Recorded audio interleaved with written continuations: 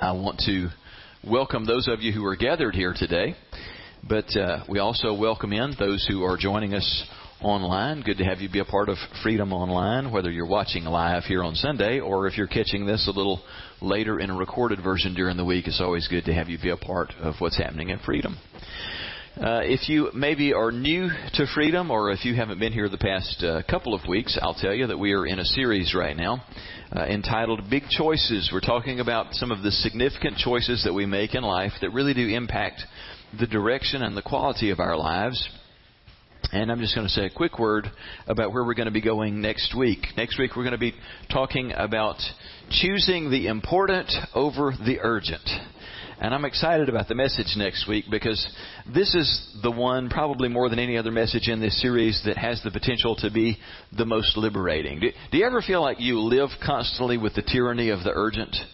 Or with just the tyranny of the expectations of others, that you're all the time living to do what other people ask you to do, expect you to do, need you to do? We're going to talk about next week getting free from that and really wrapping your life around the things that matter the most. I hope you'll be a part of that. But today, we're going in a bit of a different direction, but we are talking about important stuff. And I'm going to break one of the first rules that they teach you in seminary, just to start with today.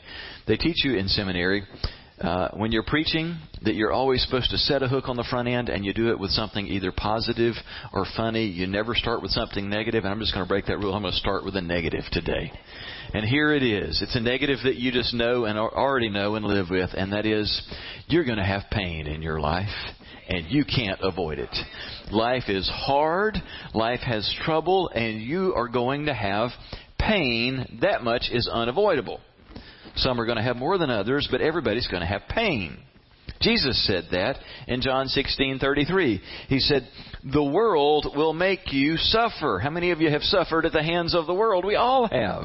He said, the world will make you suffer, but good news, be brave. I have defeated the world. Now, that is indeed really good news. What I want to talk about today is the suffering that we endure, the pain that we endure, for as much as we have a choice in the matter, making sure that we pick our pain and that we choose well. Now, there's certain pain you're going to have in life that you can't do anything about. You didn't cause it. You didn't choose it. You're just going to have to live with it. Some of those things are going to come our way. The company that you work for downsizes and you get a pink slip. That wasn't because you're a bad employee. It's just a circumstance of life, and that's painful. That's hard. Those kinds of things are going to happen. That's not what we're talking about today. We're going to talk about all of the situations where our choices determine our pain or pleasure.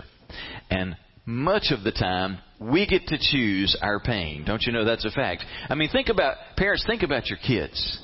Don't they get to pick their pain? I mean, they either live with the pain of following your rules, following your boundaries, like, you don't get to go to that party. You don't get to go spend the night with that friend. You can stay with this one, you can't stay with that one. They either pick the pain of living within your boundaries, or they choose the pain of the consequences, right? You did go to the party. You said you were going to this friend's house, but you stayed at that friend's house. And now there's a lot more pain, isn't there? Because you didn't live with the initial pain of the boundaries. Think about when you were a student. You picked your pain. You either chose the pain of going to class, taking notes, doing your reading assignments, studying hard for exams. That's painful, isn't it? At some level. You either had that pain or you chose the pain of failing and taking the class again during the summer or the next semester. Pick your pain. As adults, we make these choices all the time. I mean, think about your finances. Pick your pain. You can either live with the pain of only spending within your means, only spending what you can afford to spend, only spending what you can pay for in cash. There's some pain associated with that. All the times that you have to say no when you wanted to say yes. Or you can live with the pain of overwhelming debt. We get to choose. We get to pick our pain. That's what we're going to talk about today. Making a choice. It's the choice between discipline and regret, and they both involve some pain. Don't you agree? Discipline is choosing to live with the right kind of pain in order to avoid a much worse kind of pain. Now, I want to start by talking about a good working definition of discipline. And I want us today to think in terms of discipline in these kinds of terms. That discipline is choosing between what you want now and what you want most. Would you agree with that? And more to the point, discipline is choosing what you want most over what you want now. I mean, think how many times you know what you want. You've got these great goals. You spelled them out on January 1st. But it ain't January 1st, is it? It's October 23rd. I know what I said I wanted at the start of the year, but I feel a rumbly in my tumbly. I had all these dreams and aspirations of what I was going to do with my body in 2016. I know what I want most, but I know what I want now. It's amazing how much power the now has. Discipline is choosing what I want most over what I want right now. I want to start with a passage from the Apostle Paul. For many of us, this is one of our favorite things that Paul ever wrote. I think we feel that way in part because when you read the New Testament, Paul seems like Jesus Jr., doesn't he? I mean, just to read all that Paul said and did, it's like, oh my goodness, if Jesus had a little brother, it would have been Paul. He got so much right. And thankfully, in Romans chapter 7, he gives us this glimpse at his humanity when he said these things. I don't really understand myself, for I want to do what is right, but I don't do it. Instead, I do what I hate. Oh, wow, I can relate to that. He goes on to say, I want to do what is right, but I can't. I want to do what is good, but I don't. I don't want to do what is wrong, but I do it anyway. Oh, what a miserable person I am. Who will free me from this life that is dominated by sin and death? Thank God the answer is Jesus Christ our Lord. How many of you have ever said what Paul has said here? I don't get myself. I don't understand myself. I used to always read this only in, terms of black and white morality. But I've come to realize what Paul is saying here applies to so many areas of our lives where we've got such a strong opinion about what we want to be and what we want to do and what we want to make sure that we never do. And yet we do it anyway. I mean, how many times in issues that we don't feel like it's a major matter of morality, and yet it really does impact our lives, do we make these choices where after the fact we're going, that is exactly what I swore I would not do. Why did I do that? Why did I eat the whole pie? I set out to make good eating choices, and now I eat like a pig. How did I get there? That's not what I want to do. I know what I want to do, and I don't do it. How many times do we express regret over something that we've made up our mind? I'm never going to get into a relationship like that again. And a month later or 6 months later or a year later, you're looking back saying, why did I do that again? I swore I would never get in a relationship like that again. And here I am in another destructive, God dishonoring kind of relationship. I don't understand myself. And you just hear the depth of his despair when he says, what a miserable person that I am. Who's going to free me from this life that is dominated by sin and death? Hey, that's a word for some people here today. That's a word for some of you watching and listening online. That all you feel is the domination of sin and death. That you feel like God could never use me.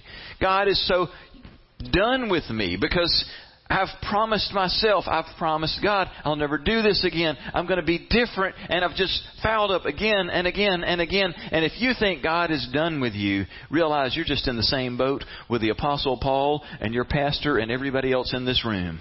We are undone by our own choices. Paul is just simply acknowledging that in my own strength, based on just my willpower, I'm so fouled up.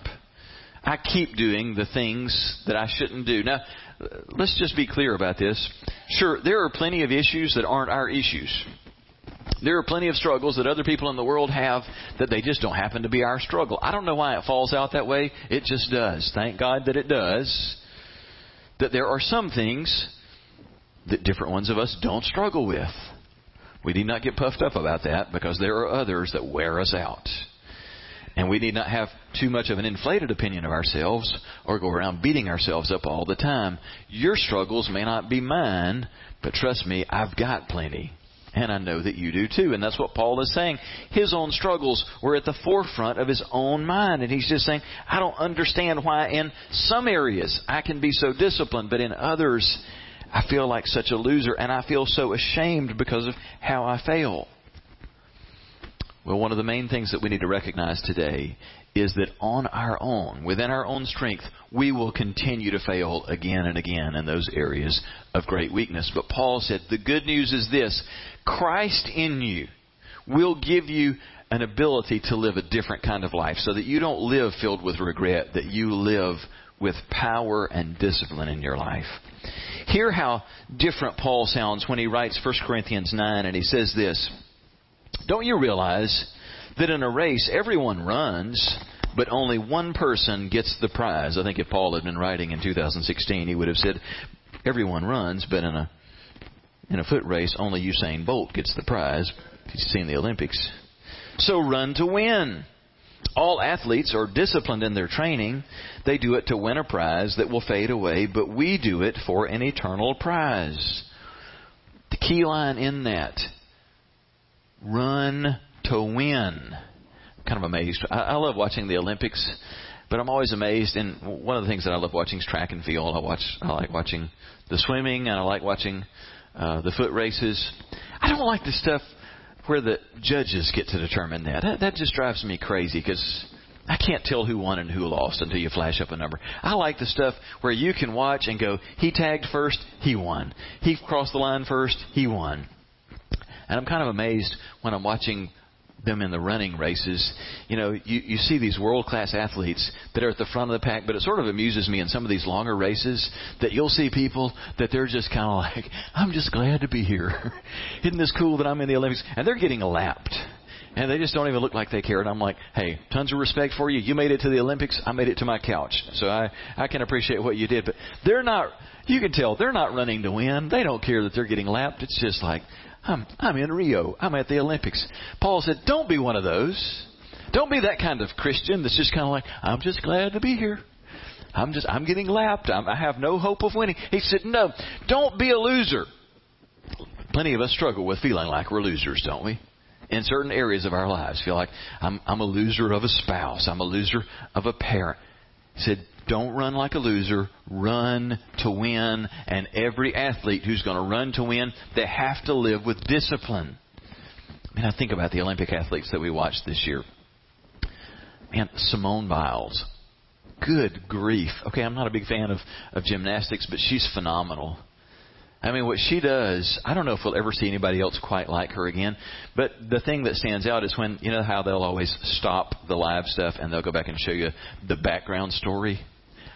I think they had her doing gymnastic stuff in her mother's womb. She started so early. I mean, it's crazy the hours and the years that they have to put into just all this discipline training, getting prepared for the day. And, of course, there's nobody who, I guess, embodies it more over the years than Michael Phelps. The guy has brought home 28 Olympic medals. 23 of them are golds. I mean, nobody in the history of the Olympics has even come to half that level. It's phenomenal. But his story is such a great picture of what it takes, because, you know, London he thought was going to be his last games, but he also felt like he kind of goofed off leading up to London. And even though by most people's standards he had a phenomenal Olympics in London, he was like, that is just not how I'm going out. I know how little I trained and how much I partied and stuff. That's not how I'm going to wind up my career. And so he took the next 4 years and said, I'm going to focus. I'm going to be disciplined. And I'm going to go out the way that I should. And everybody saw when he's supposed to be too old to dominate. And he just thoroughly dominated in Rio. It takes great discipline. Now, Paul wasn't talking about the Olympics when he's talking about athletes in training. He was thinking most likely about the Isthmian Games in his day. And in those games, there was a lot of patriotism and national pride like in the Olympics, but they were very structured in how they prepared for that. They would spend 10 months in intensive training for those games.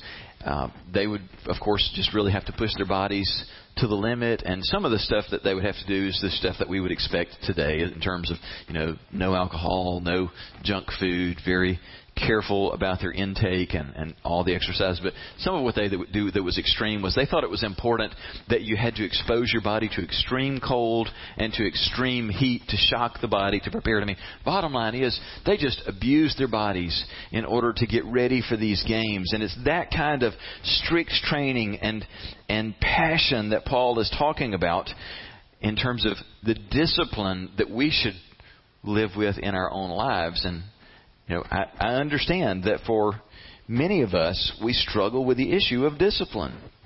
I struggle with it. I struggle with it in so many areas of my life. There's no place that I feel like I feel it more, though, than in terms of just taking care of myself physically. For me, that's a real temptation. I want to be skinny and in shape. I think I want that most. But what I want now is for church to be over and to be at home eating Jackie's pot roast and all the trimmings. And she's got German chocolate cake that she just made yesterday, and that's my favorite. And we've got homemade bluebell to put on top of that. That's what I want right now. I don't want discipline. I want German chocolate cake and ice cream is what I want. We're disciples of Jesus. And the reason that disciple sounds a lot like discipline is because they come from the same root word. You can't be a disciple of Jesus and not have to wrestle with these issues of discipline. The writer of Hebrews, we're not sure if it was Paul or someone else, it sounds a lot like Paul, but he says this is the very same train of thought when he says in Hebrews 12:1, let us strip off every weight that slows us down, especially the sin that so easily trips us up, and let us run with endurance the race that God has set before us. When we watch the games today, international competition, the Olympics and all, we see how runners run. It's almost in swimsuits today. The ladies, what they wear, they strip down to where there's just nothing to get in their way. Nothing's going to create friction. Men have on the little short running shorts. It's not to try and show off. They're just trying to strip off everything that would get in the way. And if you think it's skimpy today, they wouldn't have thought it was skimpy in Paul's day, because in Paul's day, for the major games, the men ran completely nude.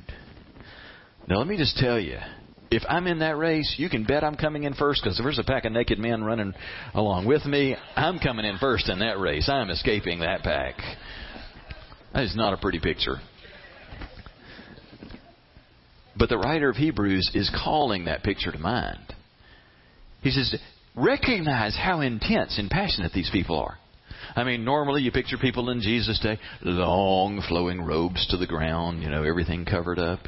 But he said, I want you to think not in terms of the religious guys with their robes to the ground. He said, I want you to think of the athletes. They strip it all off. And at some level, we're thinking like, man, that is just messed up. Why are they doing that? Because they're so passionate about what they're doing. They're like, we don't care. Today, only one thing matters, and that is I am running to win, and I don't care what anybody thinks. I'm stripping everything else away. Everything is focused on this one thing, and I want to tell you, that kind of focus, that kind of passion is what it takes to bring about change in the really hard areas of your life. It's that kind of focus and discipline that brings about excellence in any area of your life. If you're married and you look at your own marriage and you think, it is mediocre at best. At best, we have a very average marriage or below average. Well, I want to tell you, it's going to take some single-minded focus and discipline to go from average to great. You can have a great marriage, but it's not going to happen by itself. It's going to take focus, effort, and discipline. That's true of just anything being great in your life. I mean, even to the point of thinking about what we are and do and experience as a church. Think about how this applies to our experience today. Do you want to just be an average church? Just a kind of mediocre average church where, we get together on Sunday for a little while, we shake some hands, hug some necks, sing some songs, hear some preaching, and go home and live our lives. Do you want to be a part of that kind of church? Or do you want to be a church that's extraordinary? Do you want to be the kind of church where something significant happens every time we get together? Think about what you have to do in terms of personal discipline and focus that will make the difference. Because it's really tempting to let your Sunday experience, as the Jews would say, start on Saturday night. The day begins with the night before.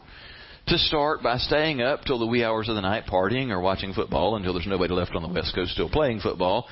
Being up till the middle of the night, dragging to bed, sleeping late, getting up, feeling like you got a hangover. It's a football hangover because you stayed up so late the night before.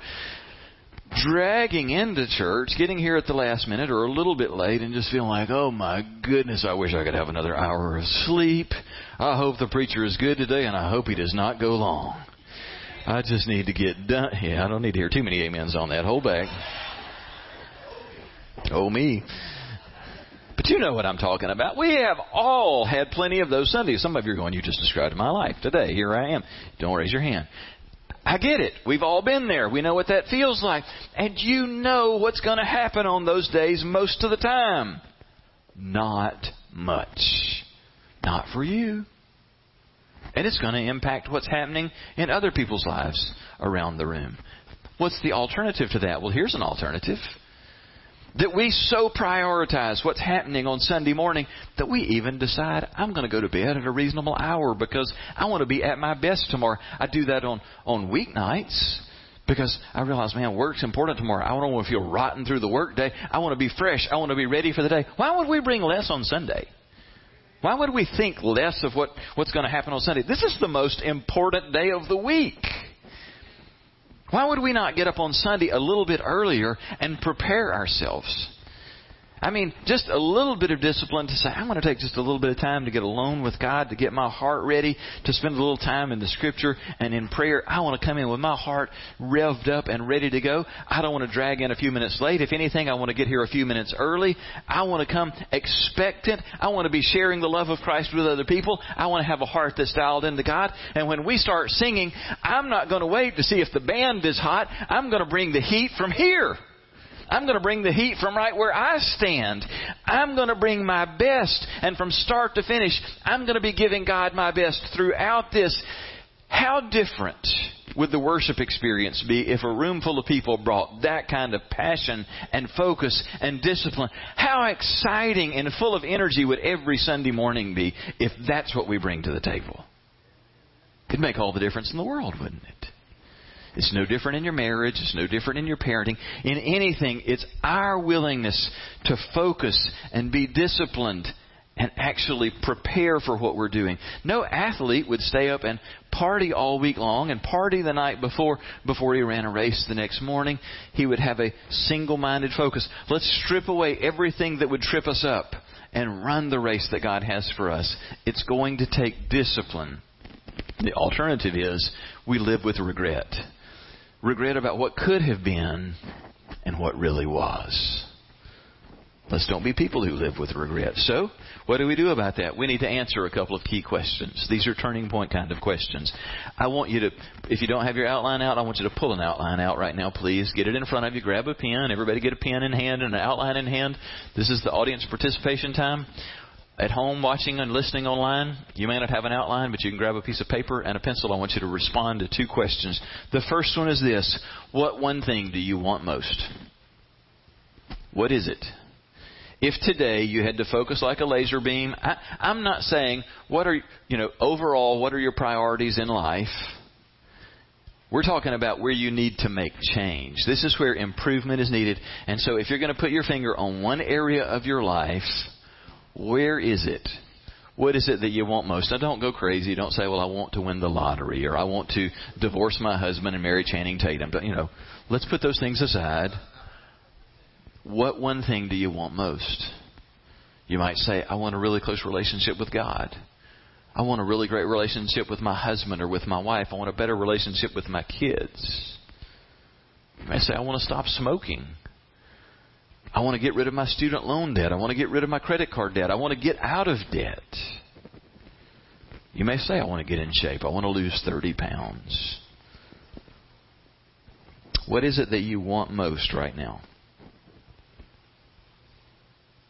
Okay, be writing. I'm going to give you just a minute to get something down.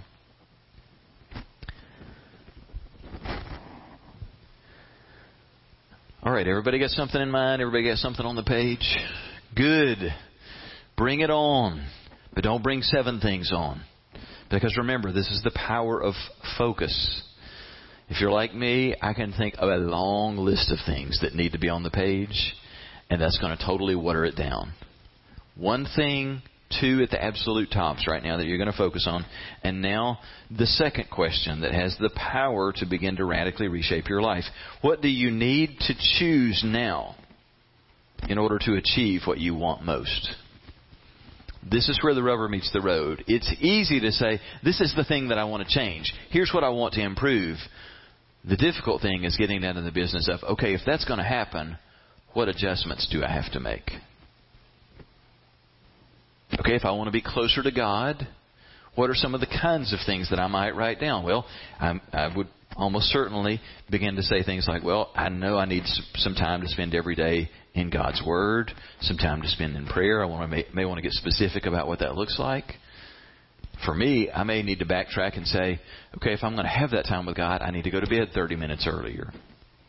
I need to make worship a priority. It's not I'll see how I feel, or I'll see how the weather is. No, worship will be a priority.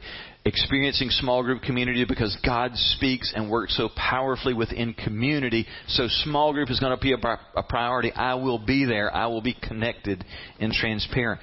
Maybe, physical fitness is the thing that you wrote down. I want to lose 30 pounds or whatever it is. Okay, get down to the business of what does that mean? What are the specific changes that will need to take place? Spell out. What are the eating habits? What's the calorie range that you're going to operate within? What's the exercise plan? What are the parts to that you need to begin to spell out? I hope some people wrote down, I want a great marriage. Okay, if you do, what are the specific things that you've got to begin to build in to have a great marriage? If you're a workaholic wanting a great marriage, saying, I'm only going to work 40 hours a week or 45 or 50, setting some limits on that so that you have margin in your life. Saying things like, hey, I am going to be disciplined to have a date night every week. It's going to be in my calendar. I'm going to plan it. We're going to do it. We're going to spend time allowing love to grow. Hey, if you've got an average marriage and you want a great marriage, one of the things I always encourage people to do is take times away, especially if you're a parent. But everybody needs it. Probably nobody needs it more than parents who are busy raising kids. You need time away where you really get to just focus completely on each other and just swimming in love. And if you've got little kids and you're just pulling your hair out going, we're not at a point where we can afford to go away several times a year. Because I'm telling you, ideally, you need this at least once a quarter, that you get at least a weekend away from your kids to just focus on one another. And you may be going, that's so unrealistic. Do you want a great marriage or not? There are ways to do it, and it doesn't have to be expensive. If you can't afford to go away, just give your kids away for a weekend. Somebody will take them. Find a grandparent, an aunt, an uncle, somebody that'll take your kids. And if you can't afford to go away, stay at home and make it great. And you may be thinking, how does that work? Send your kids away so you can stay home? Listen, I'll give you permission. I'll even give you words to say. You just tell the grandparents, will you keep the kids for the weekend while we go away to a conference? And if they press the point and say, what kind of conference? Tell them it's a marriage conference. It's an NIB conference. You don't have to tell them the NIB stands for naked in bed. Then you just stay that way all weekend long. You try it. Your marriage will be better because of it. You follow my counsel. Now, this is only for the married people. If you're not married, your thing can be that the goal is to get married, and there are steps for that. We need a plan, and it's going to take discipline to follow that plan. Paul said in the following verses of the passage we just read, 1 Corinthians 9, so I run with purpose in every step. I'm not just shadow boxing. I discipline my body like an athlete, training it to do what it should. Now, Paul, at this point, you hear, he is on track. He's focused. He's living with discipline. And this is where I start feeling bad because I'm like, but I'm not. I'm just not disciplined, not by nature. Maybe you're feeling that struggle, like this message would be great if I were a disciplined person. Disciplined people aren't the ones who need this message the most. It's people like me who need it. Those of us who aren't very disciplined. And part of what we've got to get is our heads on straight and our thinking straight, because we give ourselves permission just a tiny little bit at a time with things that's not going to hurt. And that's not going to hurt for one day. And as we do that day after day, we actually set ourselves up for terrible failures. Here's how a psychologist describes what takes place, and see if this doesn't make sense for you. In the issues that we're talking about, he said, it's much like a person who wants to have a fantastic looking yard. We all love to have a great yard, but he said, imagine that you want your yard to just look perfect. And he said, not everything about having a great yard is just about how you trim it and what you feed it, but some of it is about what you choose not to do on your yard. And he said, picture, if you will, that your house is like our house is, where when you walk out the front door, the mailbox is straight ahead of you across a lot of yard. But the thing about it is, our sidewalk doesn't go that direction. Our sidewalk goes this direction. You have to walk probably 20 or 30 steps in this direction and then walk down a long driveway to get to our mailbox. So you know what the tempting thing is to do if your house is like our house. You take a shortcut, right? It's just so much shorter to get to the mailbox directly. And the psychologist said, that's in all of us, that we want just the shortest path. We want the easy way, the shortcut. And it's not going to hurt anything on one day to walk across your beautiful lawn to your mailbox to get the mail. Nothing is hurt by you doing that one day. And that's a picture of how pretty much all of the things are that we're talking about. It's not going to really hurt you to cheat in most areas one time. It's not going to hurt you to cheat on your diet. It's not going to kill you spiritually to sleep in one day this week and not have your quiet time. It's not going to foul you up horribly if you miss church one time or whatever your thing is if you cheat this one time. You just took the shortcut to the mailbox. And sure did feel good, didn't it?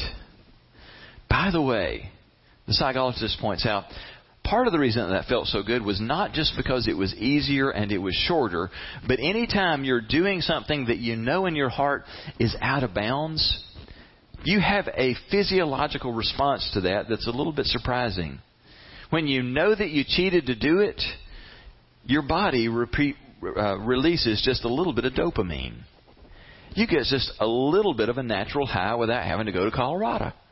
You get just a little bit of a buzz in your brain and in your body. A little dopamine gets released because I violated my own rules and it felt so good. Do you know when I feel that the most? I don't do this often. We've got a set routine at our house. There are certain days that we go to the gym and other days that are our days off. But when on one of our gym days, and periodically, I will just feel so exhausted. My head, you wake up in the morning, your head's pounding, and you would just kill for another hour of sleep. Once in a while, I will let myself skip the gym and just sleep another hour. I feel that dopamine release because I feel like I've just done something naughty and it felt good. It's like that was more than just an hour of sleep. It felt so good to not go work out. Well, what they point out is it doesn't do any real damage to cheat that one time. But if you do it again and again, just like walking the shortcut across your yard to your mailbox, if you do it day after day, you don't get to where you don't even really think about the possibility of taking the sidewalk and the driveway because this is just the way that you do it. And without meaning to, and without even noticing when you began to do some damage, you're going to look back after some months and some years, and what are you going to see right down the middle of your yard? Dirt. You're going to see a cattle trail.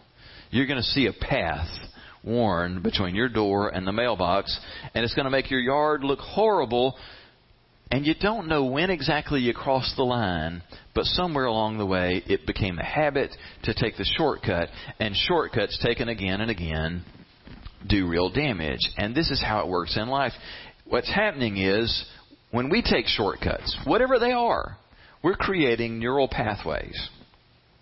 Now, when you cheat on your diet or you cheat on whatever, I slept in or didn't have a quiet time, or I slept in or didn't go to the gym, whatever the thing was, wherever you let yourself slack, we all are going to have a day when we take the shortcut to the mailbox. And it doesn't really do any damage in most areas to take a shortcut occasionally. But it's when you let yourself do it on consecutive days, and 2 days becomes 3, and 3 days becomes a week. And very quickly, a new neural pathway is in place so that your brain wants to take you down the shortcut path. You expect to get the shortcut. And you know where you are at that point. just a rotten habit is developed. And now that's where destruction begins to set in. And it gets difficult to change that shortcut. A lot of us are like, I didn't need all that explanation. I know that's where I am. I've got real cattle trails cut in a bunch of areas in my life. I mean, isn't that where a lot of us live? We know where our cattle trails are. They're ruining the yard. We've got to set some new patterns for how we live. Paul said, so I run with purpose in every step. This is what discipline means. This is what disciples do. We learn to stop taking shortcuts in life. And if you're going to cut out the shortcuts in your life, I just want to leave you with 3 simple pieces to eliminating the shortcuts and choosing to live with discipline instead of regret. And for me, for all of us, it really boils down to these 3 things if we're disciples of Jesus, living with discipline. The first one is this: I need Christ and His power in my life.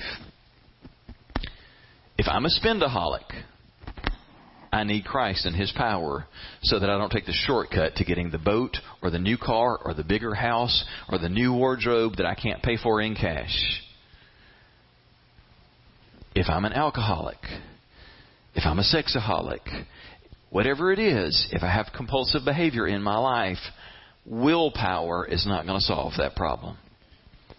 There are countless people who could line up in this room and all over this county and say, I've been to all kinds of meetings and I've used all the willpower imaginable, and I continue to fall.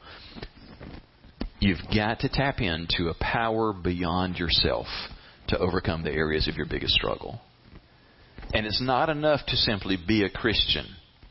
You've got to be a Christian who taps into the power of God to free you in that area. You need His power to change where there's an old rut. We all know Philippians 4:13, where Paul said, I can do everything through Christ who gives me the strength. It's so simple, but don't run past it. Do you pray for Christ's strength to be released in your life in the specific area that you wrote down? Sometimes we're just so ashamed because we've made so many promises to ourselves or to God about what we'll do from now on or what we'll never do again, that it's like I'm embarrassed to even bring it up to God again. You ever felt that way? I promise you I have. I have felt that plenty of times in my life. You don't shrink back.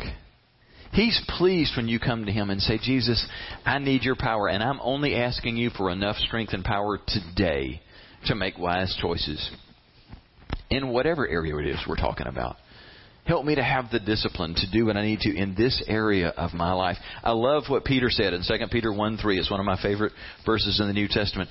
His divine power has given us everything we need. Say that with me. Everything we need for a godly life through our knowledge of Him. What all do you think is included in everything we need? I think you're right. I think that includes everything. You think there are any exclusions? There aren't. Wherever you need discipline in your life, Christ in you supplies everything you need to walk in victory and with discipline there. It's so cool to watch over time how that works itself out. I think back about my own life, and I don't take any pride in sharing this, but I'm just going to be real transparent with you. I'm a man. I struggle with the things that a man would struggle with, and I can remember, particularly as a younger man, it used to be such a struggle to go to the beach or go to the pool or sometimes even to the gym and not want to do the double take, the triple take, the quadruple take. Not to check out the length of a woman's hair, but to check out the shape of her body. And, I'm just feeling like I'm the swimsuit police or something. I want to make sure that's covering everything it's supposed to cover there. I just really struggled with what guys tend to struggle with. Wanting to take that second look. wanting to let the gaze linger longer than it should. And I can remember as a young man feeling so much shame about that and just declaring, I'm never doing that again. I don't like how I feel when I've done that. I know that's not honoring to the Lord. God, I'm never going to do that again. I don't know how many times in my own heart I promised myself or promised God, only to fail again and again and again. And it was only over time that I began to realize how powerless I was to control something as simple as where my eyes would go in relation to a woman. That's rather pathetic, isn't it? And yet that was just reality.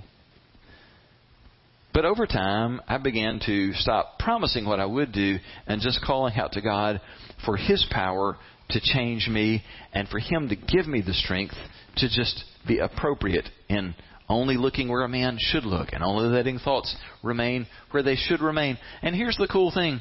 I don't have any testimony as to some great willpower on my part in this, but I can tell you the power of God has been manifested in my life in a way. It is not a struggle now. It's kind of weird. Years later, I look back and realize it's not even a struggle to be on the beach or to be at the pool, or for us more frequently, to be at the gym where there are lots of people working out. And sometimes there will be women who are working out who aren't wearing a lot, or what they are wearing is wrapped really, really tightly. And to realize that just isn't tempting the way that it used to be. And you may say, well, you're just getting older. Maybe that's a part of the equation, but I ain't that old. I can tell you what the biggest difference is. It's Christ in me. And it's me realizing how powerless that I am in an area like that. And it actually, I'm pondering this message this week, and it was just one of those neat little Holy Spirit moments that I'm in the gym and I'm on the incline sit-up bench, and a young lady who's frequently in the gym just happens to, I know she didn't intend to do it, but she just happened to position herself, just squarely in front of me, and she is wrapped skin tight doing her exercises, and she's just doing what she does, bending over right in front of me where I'm on the exercise bench. And I just did what now is second nature for me. I'm doing sit-ups, and I'm here, and I'm here, and I'm here. And, and all that season passes and, go on to the next thing. But I just sense the whisper of the Holy Spirit just going, do you see the difference? That wasn't you, that was me. You didn't muster that. And did you realize how easy that was? And it's like, yeah, it really was. I don't even have to think about those things anymore. I don't even feel myself going, man, I sure do want to do a double take on her back. Said, no. You know what I feel in those moments? I really do want to honor Jesus and my wife above everything right now. And the best way I know to do that is to turn my head to the side or to close my eyes while I'm doing what I'm doing. And I'm not saying that to give myself a pat on the back. Trust me, there's plenty of times I deserve a kick in the pants, not a pat on the back. But I want to tell you, when Peter says that Christ has given us everything that we need for life and godliness, everything means everything. But we need to ask and be specific. Lord, I need help in this area of my life. And don't be afraid to call out yourself in some areas where we carry a lot of shame. The second thing that you need, is we need some clear boundaries and goals. Paul said to Timothy in his last letter, and athletes cannot win the prize unless they follow the rules. Two simple things that are a key part of the puzzle here. The prize and the rules. Those represent goals and boundaries. That's why we need to write this stuff out. That's why I said, get out your outline, get out a pen, write it down. Make it specific, make it measurable so that you can say whether you did it or you failed. And be honest about how you're doing day by day with that. We need goals, we need boundaries. What are the boundaries that you need? If I'm going to pursue things in terms of health or spiritual health, what are the boundaries? Does it have to do with an early bedtime? Does it have to do with my get-up time? Does it have to do with, counting calories or whatever? What are the boundaries that I need to put in place? If the area that I am so desperate to work on, where I need change the most right now, is with finances, then boundaries may look like, a written budget, a savings plan, getting specific. I am cutting up credit cards today. For the rest of my life, if I can't pay for it in cash, I don't buy it. You see, those are boundaries. Those are really clear things. There's no confusion about, I wonder if I violated a boundary or not. When you make those black and white, don't have a spending plan that says, spend less money. Well, how measurable is that? Pay in cash, don't use the card, operate by a budget. Did I, maintain? Am I operating within my budget? Boundaries within your marriage if you want a great marriage. Boundaries like, I'll never let a week go by that we don't have a date night. I'll never let a day go by that we don't have some alone time to communicate. I'll never let, this period of time go by without going away. I'll set boundaries about levels of contact and communication and any kind of interaction with the opposite sex. Setting boundaries so that I can pursue a great goal.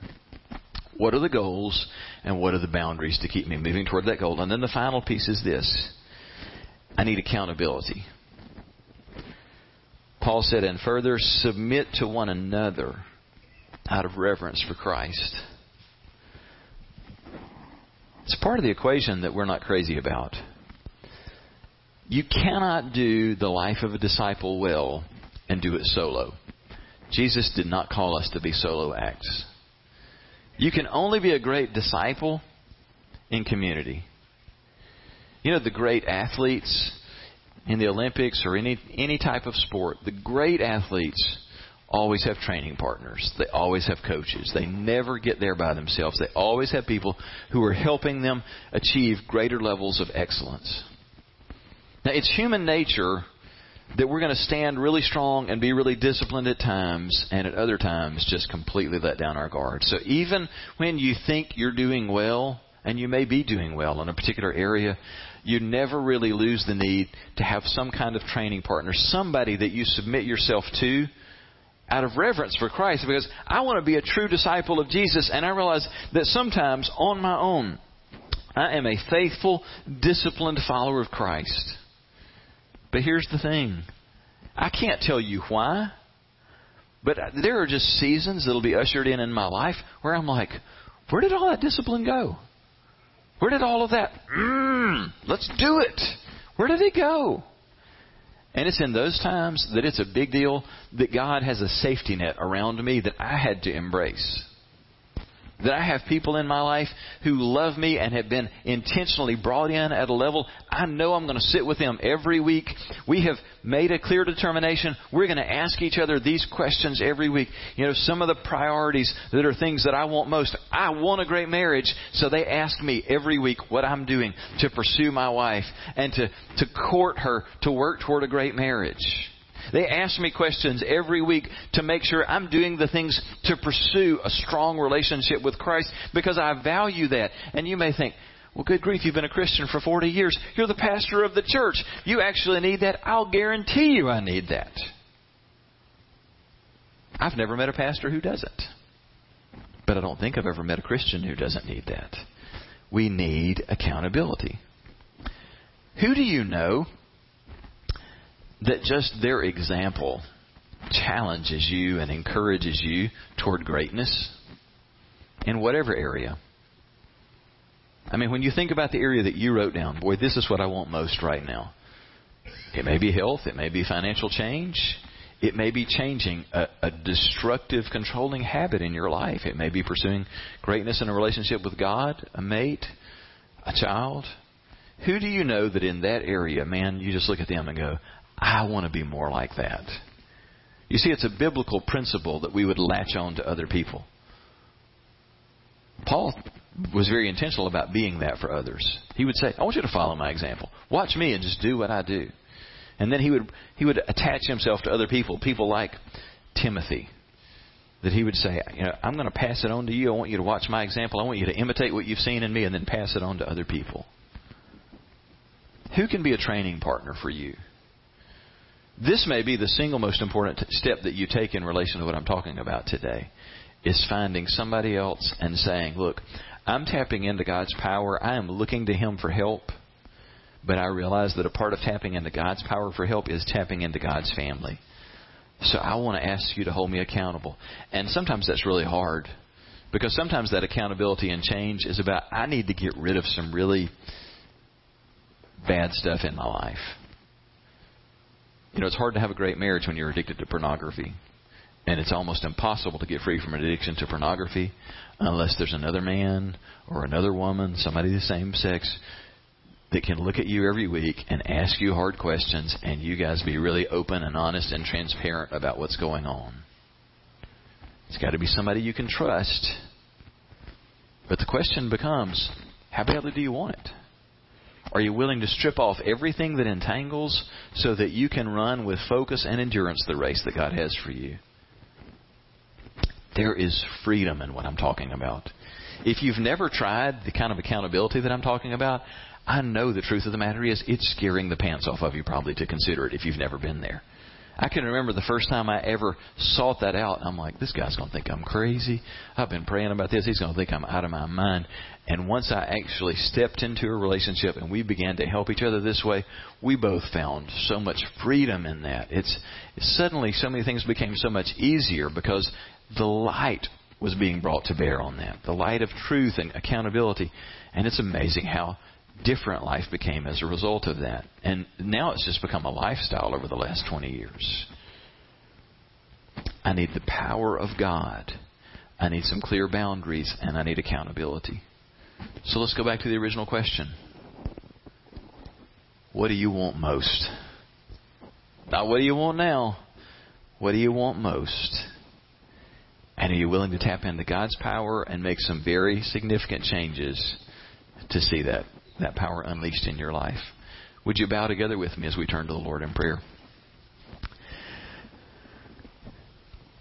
God, thank you that you are committed to finish what you have started in us. We embrace that. We confess that we need you desperately and that we are just failures, lost and undone without you.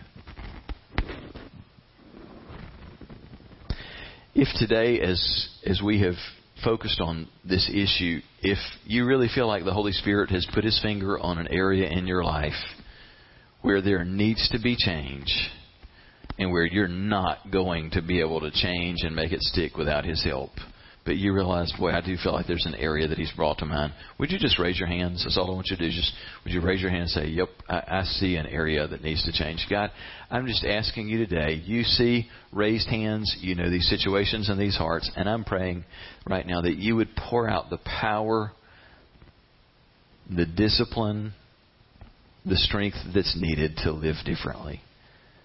We thank you for fresh starts and clean slates, and we pray for that today. Holy Spirit, we welcome your work. We love you. We love your work in us. And we offer ourselves in you. Christ, live in us. We pray in Jesus' name. Amen.